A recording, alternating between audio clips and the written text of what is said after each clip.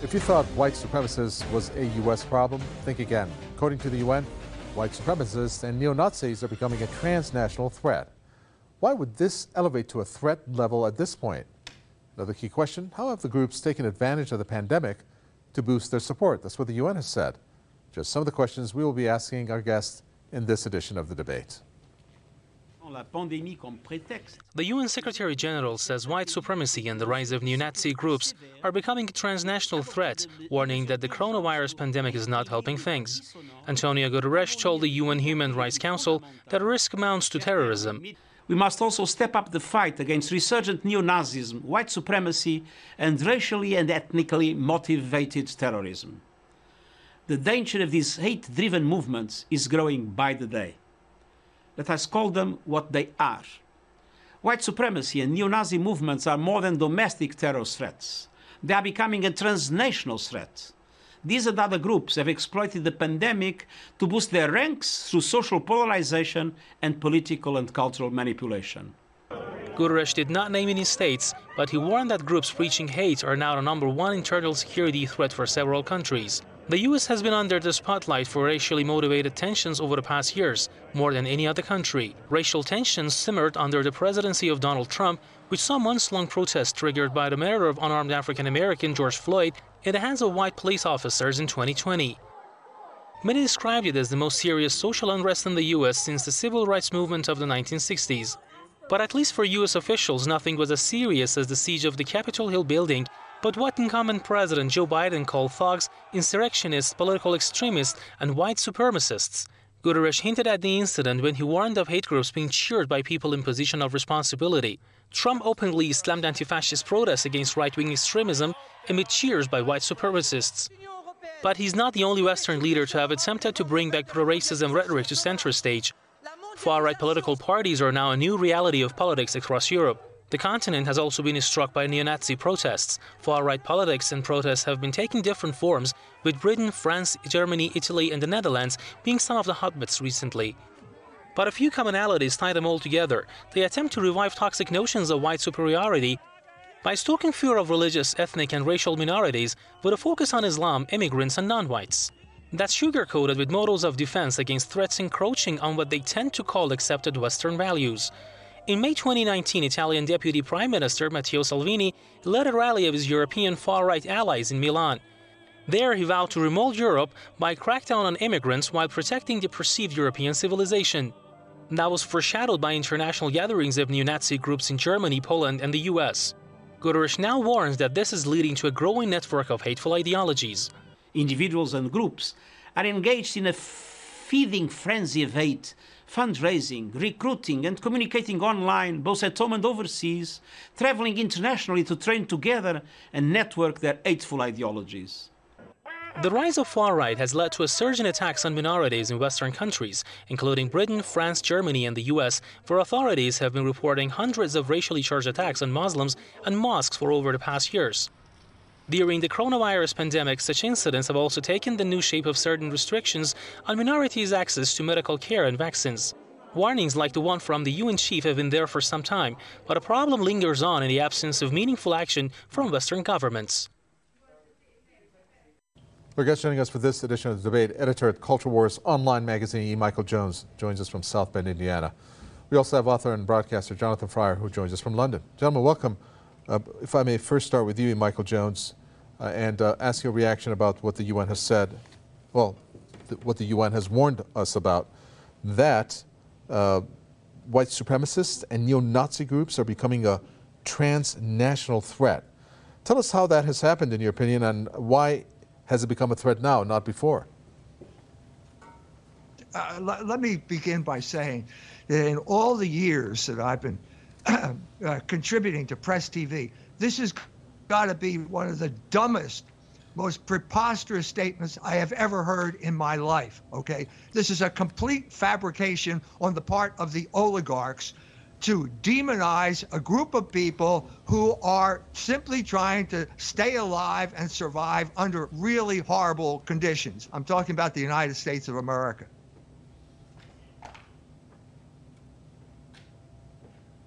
Wow.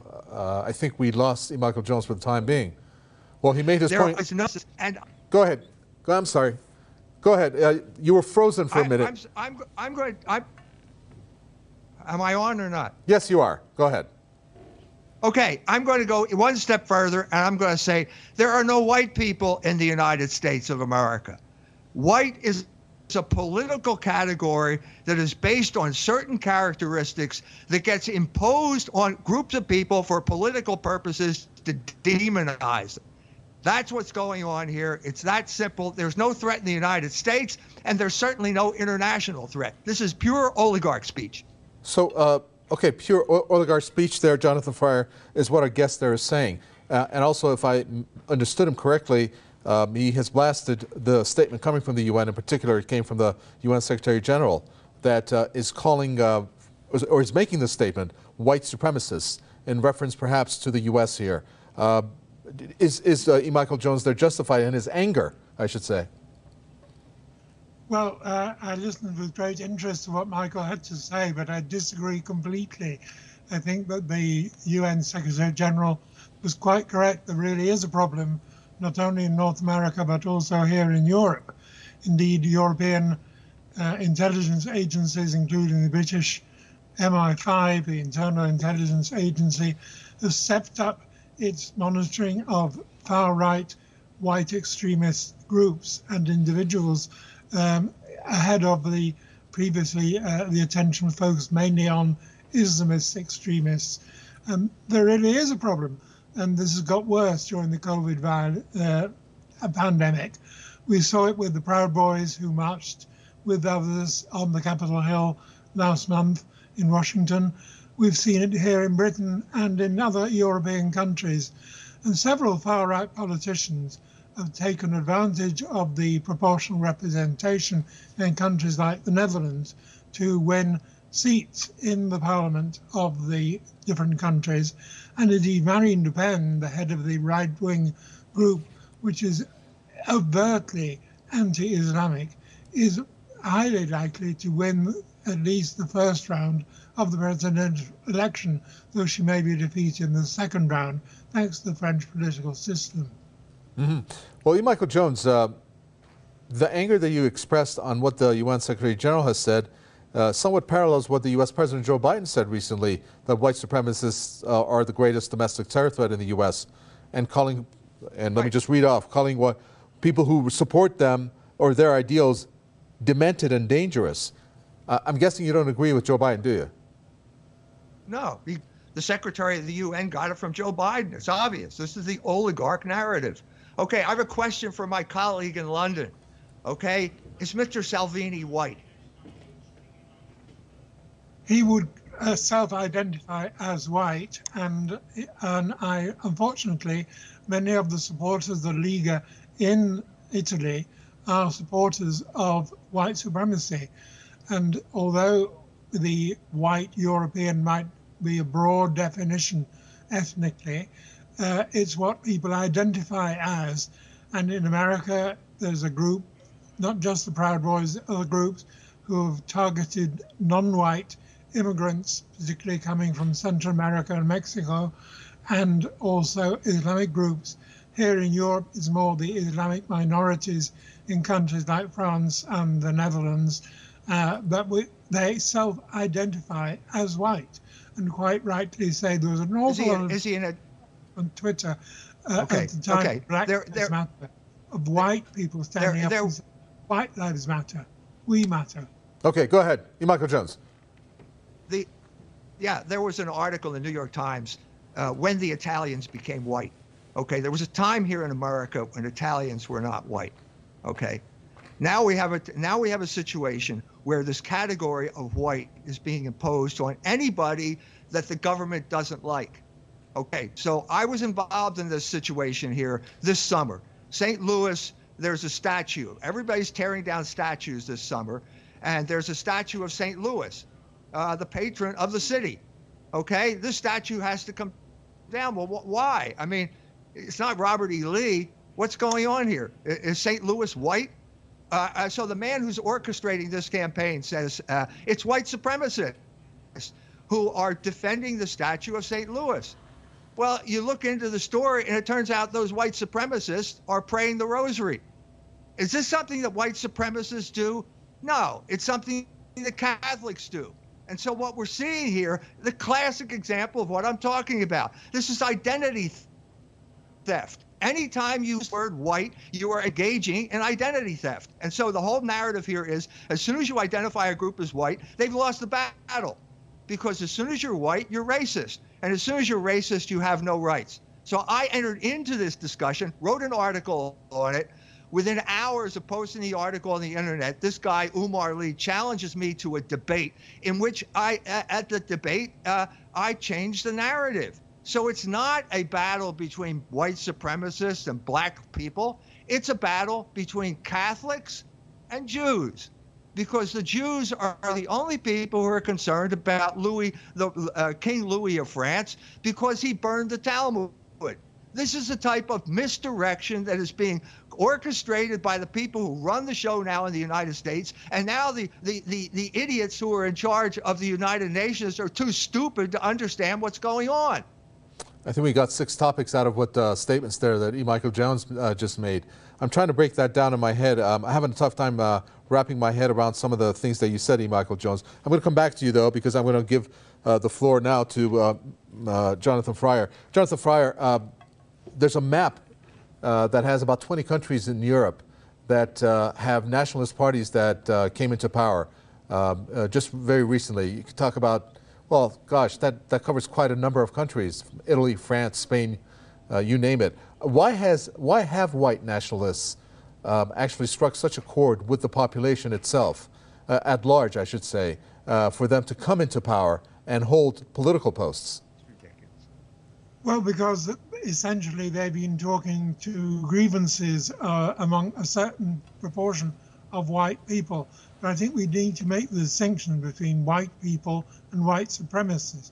Although white supremacists are white as they see it, they are nonetheless very different from the majority of white people who have embraced the multiculturalism of the European and indeed European Union and of the United Kingdom.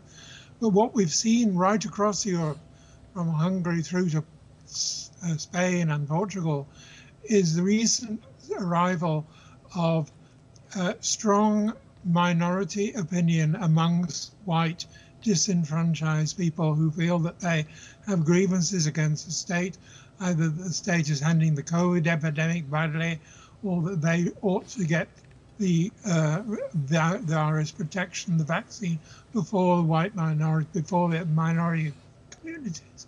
And we're seeing a very difficult situation here in Europe. As I say, it's definitely happening. It's not a figment of imagination of Antonio Guterres, and it's not even something that's originate from the United States, I don't believe. I really think there is a problem here in Europe that's been developing over several years, long before the pandemic began, and which is largely because of the large influx of Islamic migrants to Hungary and Poland and other parts of Europe who came from Syria in particular. And although Germany opens doors and welcome, the right-wing groups in other countries, on the contrary, have been very antagonistic to these new arrivals. And we've seen within the Mediterranean countries, Italy, Spain, and so on, a backlash against these new arrivals, and the backlash against Islam. That I don't agree at all with Michael, who said that this is a Christian or Catholic versus Jews. This is more Christian civilization versus Islamic civilization.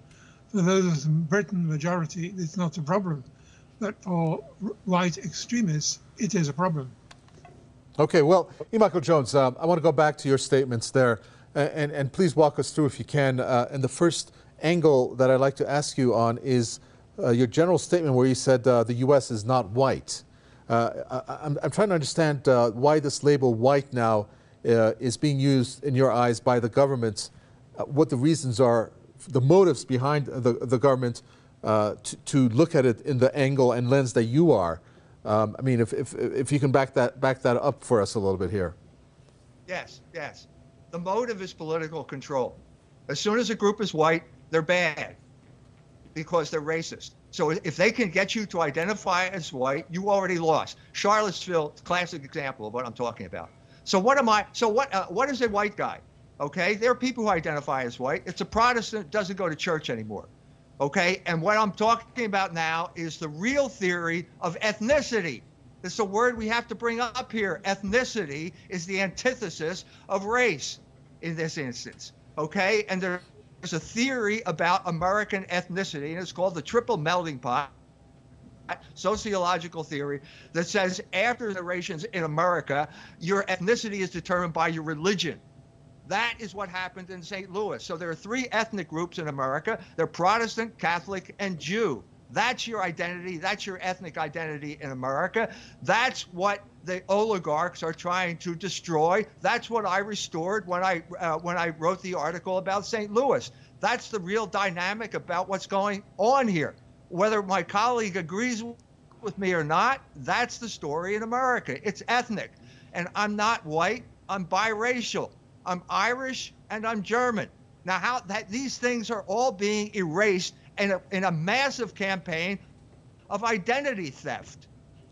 Well, this brings about the whole notion of going to waste, Jonathan Fryer, of multiculturalism, whether it's religious multiculturalism or any type that would fall under that umbrella, from, as I mentioned, religion to race to you name it. But we're having consequences of tensions, which has amounted to violence and acts such as xenophobia. I mean, that's what happened in Europe, that forced the MEPs in the European Parliament to take firm action against neo-fascist, as they call the neo-Nazi groups. And maybe some people don't know what a neo-fascist group perhaps is. So hasn't the negative notions what is at the heart of this problem? Again, violence perhaps being one of the negative consequences? Well, I think at the heart of the problem is the fact, as the Secretary General of the UN rightly pointed out, the fact that these groups are talking to each other, that Steve Bannon from the United States is in close contact with far-right groups here in Europe, and that European MEPs of different parties have realized that they have much in common, that Geert Wilders in the Netherlands or the new Vox Party in the Iberian Peninsula are meeting together and are discussing things together and realizing that they have common cause, which is to attack the white majority from a white supremacist point of view, so that they claim that the white majority is the establishment of Europe, but the white majority is not listening to the white minority, the white supremacists, who argue that not only is white right, but white is best, and that therefore we should be better if you support the white people. And this is a narrative that appeals to certain people, particularly of little education, who have a lot of pressures on them at the moment, particularly during the pandemic. The unemployment rate has risen in Europe as it has in the United States, and not everybody receives the sort of help that is available from the government. And therefore, they are approving this sort of message that is coming across from a minority. It's a minority which has a voice and which is able, through social media these days, to communicate with each other as well as communicate with the general population. Okay, my final question goes to you, E. Michael Jones. The statement that the UN Secretary General has made is in reference to the politicians who have this notion of white supremacy. How can, he said, I'm sorry, quote, we need global coordinated action to defeat this grave and growing danger. So what does he propose to do? I mean, what does he have as a game plan, do you think? What he's got is a worldwide rebellion against the oligarchs. That's what's going on. India is part of this. The Yellow Vest, Brexit, Trump, all sorts of people are upset with oligarchic rule. These are not white supremacists. I'm trying to tell you, it's their category. If you collaborate by putting this label on people who are upset with the oligarchic rule, you're working for the oligarchs. It's a category of the mind. You should be able to see through this and see the political purpose behind it. If you can't, you're part of the problem. Very well. We're going to have to end it there. Thank you very much. Very enlightening indeed. Let me thank our guest, editor of Culture Wars online magazine, E. Michael Jones, there with his statements, and author and broadcaster Jonathan Fryer. Pleasure. Talk to us from London. That does it for this edition of The Debate. From me, Kaveh Taqwa, the entire team in the capital, Tehran. It's goodbye.